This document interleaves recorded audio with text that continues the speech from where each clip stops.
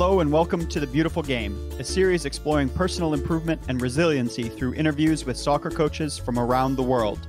Beautiful Game is brought to you by Weasels FC, a brand for the tenacious, quick-witted, and occasionally underestimated. I am your host, Tony Nicolo. Join me as we learn to live, work, and play better with more confidence, resilience, and success. So I'm here today with Dave Copeland-Smith. He's a UEFA A-licensed coach and is best known as a trainer to the stars. Alex Morgan, Ali Long, Kelly O'Hara, and he does that as Beast Mode Soccer. And he's also the founder and CEO of a new app called My Soccer Training. In a previous life, he was a Plymouth Argyle fan. When he moved to the States, became an Arsenal fan. Really happy to have you here today. Looking forward to hearing your... Where did you pull that lie out of there? I was never an Argyle fan. To be fair, I used to go to all their games, but I was not a fan. Not a fan? No. But you're not old enough that you liked Plymouth United. No. Just from Plymouth, never a fan. It was just the team, innit? Arsenal fan, mate. All right. Well, welcome, Dave. Thank you for having me. So we start off by asking you a question about our producer. It's a brand called Weasels FC, but we don't want to know about Weasels FC. We want to know what you think about the animal, a weasel. I think weasels are cute. They've got a bad rep. When you slander someone, you call them a weasel if they're like a snitch or something. And I'm a vegan, right? So I'm not like a tree hugger, but I do find the cuteness in pretty much all animals. So let me Google a weasel, because they're like ferret things, aren't they? Yeah, they're in the same family.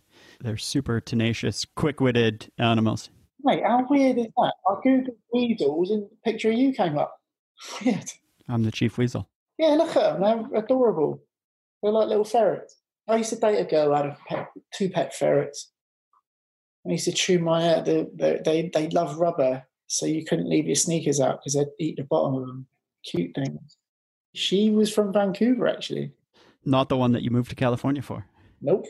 So we're living in some crazy times, but as a result, private training or training at home is certainly having a giant moment in the spotlight because of coronavirus and the lockdowns and self-isolation. How are you feeling?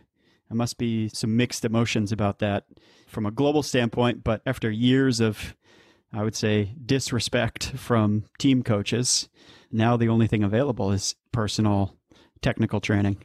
Yeah, it's funny, right? Like, I made a decision a long time ago not to take anything personally, and I don't get involved in the isolated training arguments on social media. I've made my statement, and we're here to serve, right? Like, obviously, we're known for individual training, and we've championed isolated training as an important part of the machine to become a soccer player. It's not the only part. I would, say it's very, very important, but it's not the most important. But the fact is, if you don't do stuff on your own, you're never going to be a world-class player. I don't feel like vindicated or anything. Again, I'm just here to serve. I want to get people doing stuff on their own at home. We've started to call it separation season because, fingers crossed, touch wood, we'll never see this again. Never see the world go into lockdown where you've got a chance to work on yourself. And so from the My Soccer Training app that's set up to help guide players in their own development, have you seen an uptick in usage from a business standpoint? Yeah, obviously we've seen a bunch of new users, which is fantastic business-wise, but I'm a very ethical person. So like when clubs were coming at me, I'm like, they were throwing money. Like when it all first kicked off, and I'm like, you guys need to take 4 or 5 days to make a good decision here. And then literally they just go on to the next app and buy it because I asked them to take their time. And the other thing is, like, this app's not a Band-Aid. It's not a Band-Aid. You can't just get it for a month and it's going to cure everything. Like, well, it's not something that you just threw up because of the times that we're living through. I mean, you started as a camp coach for Major League Soccer in Florida. That was nearly 2 decades ago now. And then you made the trip out to California, took a job as the junior varsity coach at Harvard Westlake, And I must admit that I really love that story about Ali Riley as a senior trying to get you fired. And then she became, in some ways, the catalyst for your career. Yeah, like honestly, like Ali is phenomenal. She's a great player. She's now at Orlando Pride. I'm really glad that she's back in the US. But yeah, as a 17-year-old, she was mean. Tried to get me fired from Harvard Westlake. Didn't succeed. But later on, can't remember what year it was, but she's the one who pulled me aside and said, "You need to grow up. You know, you coach all these, you train all these players, but no one knows about it. You're just like David, the soccer guy." And to be fair, she kind of had a point because I was living in my friend's house on Mulholland Drive in Beverly Hills. It was like a big house. It had a soccer field in it. I wasn't paying any rent. I was just looking after his dogs when he was on tour. I was living the life, but it wasn't a real life. So, yeah, she bullied me into starting a company. And we get a lot of people say, "Oh, like you blew up because you train all these players." And my question back is like, how do you think that happened? Right? I just clicked my fingers and then these players appeared. Like the amount of work that I've put in and I'm still putting in, like I'm quite envious of people in lockdown and they're saying they're bored. I wish I could be bored. Let me just, Mum, I'll call you back. I'm doing a podcast. All right, bye, Jane. All right, love you, bye. Sorry, that's Jane. She's been checking in every day because I have asthma and she's worried that I'm going to get the corona. That's a fantastic problem to have. Yeah, I don't dislike it. A mother who checks in on you. I act like it gets on my nerves, but it doesn't. Well, I think that's that act like it gets on your nerves. I think people think of you as this social media star. You train famous people. Your life is easy, and I think what I've discovered about you from knowing you for a while, but also just from researching, is that your success is really built on your personal character and how much you value relationships. Being a kid fresh off the boat from England, working for Major League Soccer camps, couldn't really afford to pay rent. And you found a family who took you in, and the Ferraras essentially made you their son and lived there for years, and you had a huge influence on them. Morgan is now an assistant coach at University of Massachusetts. Then Ali Riley, who you didn't get on when you first met. She wanted to get you fired. Now you're good friends, and that relationship with her ended up, when she was at Stanford, she brought in more friends. You talk about where you were living on Mulholland Drive. That's with Robbie Williams, pop star. You were looking after his house, and he happened to have a training pitch. Kelly Ahara, who you were training at this point, and you sort of built this circle of people playing pickup soccer. She said, "Can she bring some friends?" And those friends happen to be Alex Morgan and players that you train to this day. And so we live in this crazy time where you've got tech people talking about building personal CRMs and how do we stay in touch with the people that are meaningful to us and that we love and care about. How do you build such strong relationships and maintain them? Honestly, I always come from a place of not wanting anything from anybody. I'm very, very independent. And, one of the things, does it annoy me a little bit? Like, social media influencer. I hate the word influencer. I'm a soccer trainer. I've happened to do well. But with all of those players that I train, I've never asked them to go on social media, talk about us, because I come from a place of, I think when you give enough value, people talk about you in a good way anyway. I'm fortunate enough to be in a time where social media is big and you can reach a lot of people through it. But, I learned a lot from being very close with Robbie Williams, and I saw a lot. And 95% of people out there are in it for what's for them. What can I get out of this? So whether that with us, it's usually people trying to get to Alex or Ali or Rachel. So I'm like, it would be really good if we do a collab. And I'm like, what do you mean? What's a collab? I train players. I don't do tricks and jumping over tigers and tractor tires. and hitting a ball into the top. I'm not an entertainer.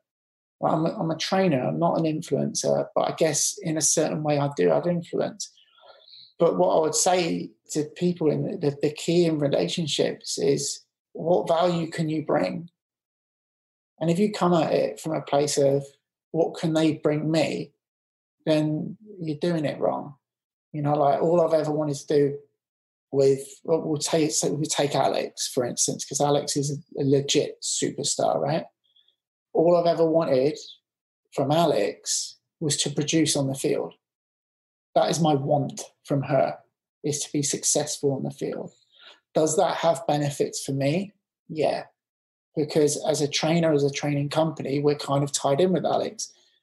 And, so it gives us proof and social proof that what we do works. But where I come from is a place of, I want you to succeed. No one knew who Rachel Daly was when we started to train. She was at college. No one had a clue. Come from a place of, I saw something, I'm like, I can help this person blow up. This person's going to be a good soccer player. She's got the right attitude. I can guide this one.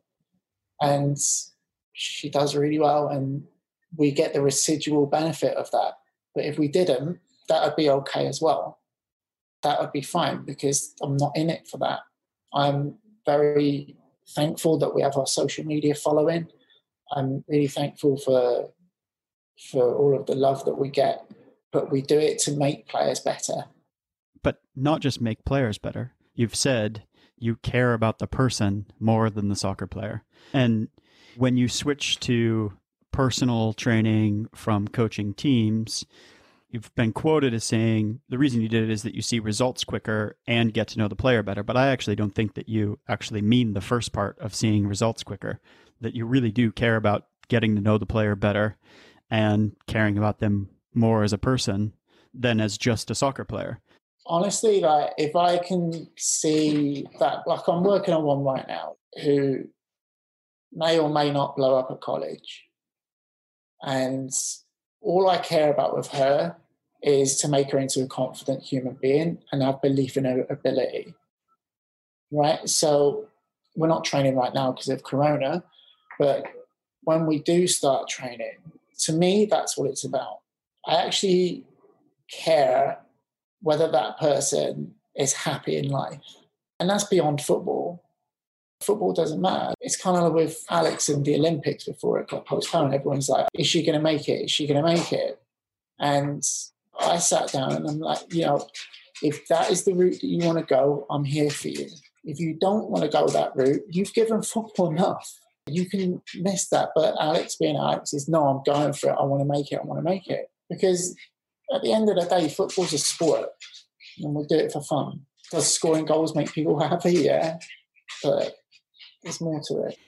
And so that process of making players trust themselves, you've got a workbook in some of your original materials on this called Mastering the Inner Game. What's that process like from a mental standpoint in building a player's confidence and helping them trust themselves? Well, we break it down. There's so many components to it. And I believe that what we do is a huge part in the mental game as well. So you take a player like Rach, she has to train extra. So when you had a coach come in to a club who was very, very strict on periodization, what you're doing there is taking away the mental aspect of someone training more, right? Of knowing that I've trained a little bit more. And when a coach comes in and bans that, that's what it changes in their head, that they haven't done extra, so they're not as good. So with the inner game, it's all about, first of all, believing in your ability. And I believe in target setting or goal setting. And if you want to be this kind of player, you have to map that out. And it's all part of the psychological aspect, because you break it down to bite-sized goals. Because I wouldn't get into my car and just drive. If I wanted to go to Vegas, I wouldn't just drive. I'd map it out, right? Or I'd go on my GPS and it'd tell me where to go. And it's the same with wanting to achieve something. And sometimes you get a flat tire, sometimes you run out of gas, and you have to readjust. And it's just showing players little things that they can do in game as well. Because if you've got a coach screaming at you, some players react well to that. A lot of players now, they don't. Players are a lot more sensitive now, right? And they don't react so well with coaches going crazy. And it's about showing players how to deal with that, to maintain their composure and just be the best player that they can be. There's a viral tweet going around right now that is hands up if you know what a carbon copy is. And you mentioned Rachel Daly, and last season, the goal that she scored with her weaker foot, that was a goal of the season candidate, you've said was a carbon copy of the work that you've done in training with her. Right. It was funny because I'm a little bit of a wind-up merchant, right? So it was against Chicago, and the ball come in, she cuts Casey short, goes inside on her left, and just, I don't know why, she loves scoring against Alyssa, top left-hand corner. And we've done that thousands of times. So I cut a video up of the goal, and the last time we did it, which was a couple of months before, and then still I had people going, so you could have just had to do that after the goal. Yeah, well, I think people don't understand the mental aspect of doing it either, that building those small habits that seem like not a big deal can have a big impact when you add them up. Yeah, it's not like consciously Rachel's thinking, oh, I've done this a million times in training a day. But subconsciously she knows positioning-wise that she's done that 100, 200, 300 times. She's done that. And she knows how to strike the ball because she's done that. And she's repeated and repeated and repeated. And then she goes, and Rachel's actually a really good example of it, because there's been a few times that she's just scored like carbon copy goals from training. And with her, it's the mental side of it, huge mental side of it, because Rachel is one of the ones who, as I said before, she has to train a little bit more just to know that she's top. But when you see players who have trained that much and done the extra work, they don't become robots. They become better decision makers on the pitch. Yeah. I mean, I think the robot thing started with like Corva in their old videos, and you've got all the kids doing exactly the same and they're all perfect at it. And I think that's where it got started from. And with our stuff, and I've got mad respect for Corva. I don't hate on them whatsoever. They're brilliant. But what I always tell people with our stuff is like, especially the footwork, because that's mostly what I put on social, right? It's footwork. That's why, coaches call me the clown with the cones. Who's laughing now? But the footwork is designed, like the pattern is designed to challenge them mentally, to remember it all. We're not creating patterns that players are going to do in a game, right, with the footwork. But every touch in that pattern is a repetitive touch to get into their innate core that they will do it in a game, right? So a little pull back outside, they can do that in a game. A little roll, they're going to do that. So, we don't. Hey, look, the biggest critics are the same coaches who then watch a Leeds United training session and start then for their U10s practicing lots of complicated passing patterns and don't understand that they should be more critical of themselves than anyone else. It's easy on Twitter though, isn't it? Like on Instagram, it's easy to throw bricks. And usually I don't respond, but like sometimes it just gets on your nerves. And I always just respond with, don't say something on air that you wouldn't say to my face, right? Because if you see me face to face and you want a selfie, so why are you talking smack with me? It makes me sound arrogant, but it's the truth. Not feeding the trolls is important. And so when you think about the players that you've worked with that really internalize the lessons that you're teaching them, you think of yourself more as a guide than as someone who can just tell them what to do, because I think you've described it as that they have internalized the value of delayed gratification versus instant gratification. And the reason why I'm thinking about it is there's the saying in the social media world, which is don't feed the trolls. They're looking for some reaction, some instant gratification. And so how do you cultivate that in your players and in yourself? I won't take on clients when I get an email saying, try out to next week. No, but everybody knows, right? Like whether it's I've got some really, really good kids right now, and I've had them for a few years. And when we onboard people, I'm very, very honest with them. Like, this isn't a quick fix. And we work with elite players. And when I use the word elite, I mean mindset. I don't mean technically and physically, because I believe that elite is a mindset. So you can have an 8-year-old who just wants to work. And to me, that's an elite mindset, right? It's a little bit different. A lot of kids want to stay at home playing Call of Duty. This kid wants to work. Olivia Moultrie is a fantastic example. Olivia is with the Portland Thorns and lives at an elite mindset since she was a kid. I worked with her for a couple of years, and all she wants to do is train.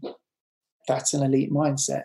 All they want to do is get better. So, our players know from day one that this isn't short term and it's a long term thing. Most of my players I've had for at least 4 or 5 years, like Alex and them, it's 10 years, which makes me feel old, but I haven't aged at all, I don't think. But no, it's basically being realistic. And any trainer who says, "Oh, I'll get you there, I'll get you better in a week," that's a lie.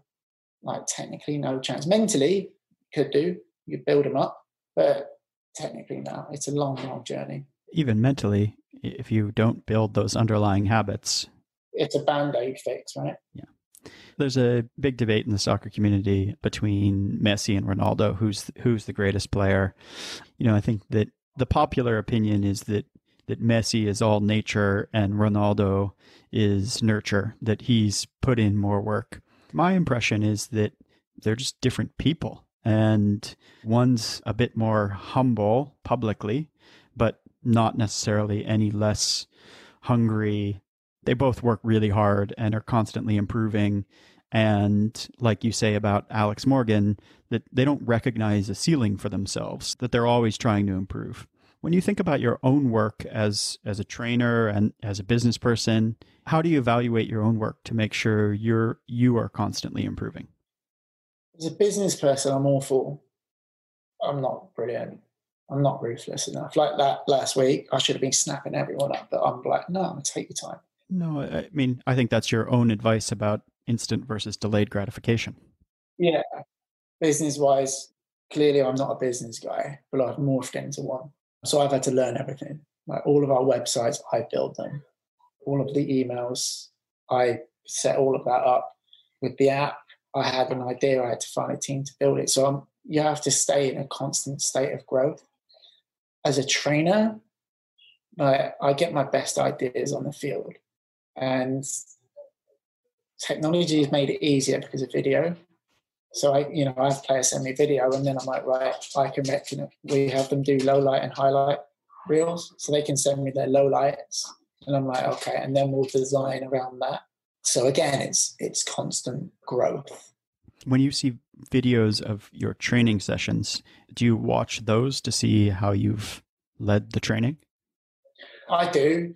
I don't like my own voice, so I'll watch it, but on a low thing. And usually with me, my biggest flaw is I expect people to know how something works. So I'll set out a drill and I'm like, yeah, do that. This is why we're doing it. Boom, boom, boom, boom, boom. And then they're like, okay, and they'll do it wrong. And then I've got to go in and tweak it. But I expect people just to get it first time. And this isn't just your 8-year-olds who don't get it the first time. This is world-class players who don't get it the first time. I think there's a communication lesson there for all leaders. Yeah, I feel like the longer they train with me, they pick it up a lot quicker. But I've been working with Mal Pugh, and bless her, I'm like, sometimes I look at her and I'm like, Dave, you did not explain that. That girl does not know what she's doing right now. But I'm getting better at it. And what I love about our players as well, Kelly O'Hara is the best one. Like, if something's not working, Kelly will just flat out say, "There, this is crap." And right? Even when you're coaching teams, and you're like, yeah, let's tweak it. And I always ask for player feedback as well, right? It's like, what would you do to add to this? What do you see here that we can add to it to make it more for you? And that's an important process of it as well, because then you're getting way more bought into it. Because I'm not going out there being that militant trainer. You've got to do this. You've got to do that. Because that's never worked for me. I'm not a Mr. Motivator type. But I'm not like, yeah, come on, all session. That's a great job. It's not me. It's not who I am. Quite the opposite, actually. Right? It's like, do this, do this. This is why we're doing it. Boom, boom. And it'll be, you got to do better there. When they do something well, it's like, pat yourself on the back then. Right? Because this is what the one thing that players always do. When they miss, they let everybody in the world know. But when they do something really well, they very rarely pat themselves on the back. From a business standpoint, one of the ways that you've built Beast Mode is through an affiliate model instead of a franchise model. Is that right? Yeah. So tell me the non-technology side of the business there, where you've got other trainers working under the Beast Mode brand. How has that worked, and why did you decide to do it that way as a business? So it's done well. Like we've got affiliates all over the US. We've just gone into Mexico, in Mexico City. And an affiliate pays a yearly fee to us to use the name. We basically educate that trainer. So you then act as a mentor to that trainer? Yes, and obviously the brand name is pretty heavy now. So I would equate our training to quality, right? If it's Beast Mode Soccer, it's quality. And again, our trainers are just churning out good players. And obviously it goes hand in hand with their club, because the clubs are usually doing a good job as well. Brenda Stratton in Vancouver is doing fantastic. She's got a bunch of kids up there who are doing good things. A bunch of kids who've gone into that Whitecaps. I don't know what it's called. Rex program, yeah. Yeah, the one where they're not allowed to train with anyone else anymore. But she's had a bunch of kids going there, which is, very good. Mexico, our guy there has just started to work with the captain of Pumas in Ciudad de Mexico. So just that alone, right? The captain of Pumas, who I didn't know, he was already following us on social. Quintana, he's called, wants to train with us. Is massive for me. And that's another language. I don't do my videos in Spanish because I couldn't. I'm learning. You aprendo, but not now. And that's huge. It's a real testament to the last 15, 16, 17 years. Well, I think it's an extension of the community you built when you first moved to California and then ended up running pickup games. And now you've got the My Soccer Training app, really just bringing a community together of like-minded players. I was watching one of your YouTube videos, and right afterwards, this advert came on for Masterclass. And it was with an author named Neil Gaiman, who's an award-winning author, I think the first author ever to win the Newbery and Caldecott Awards for the same book, really prolific.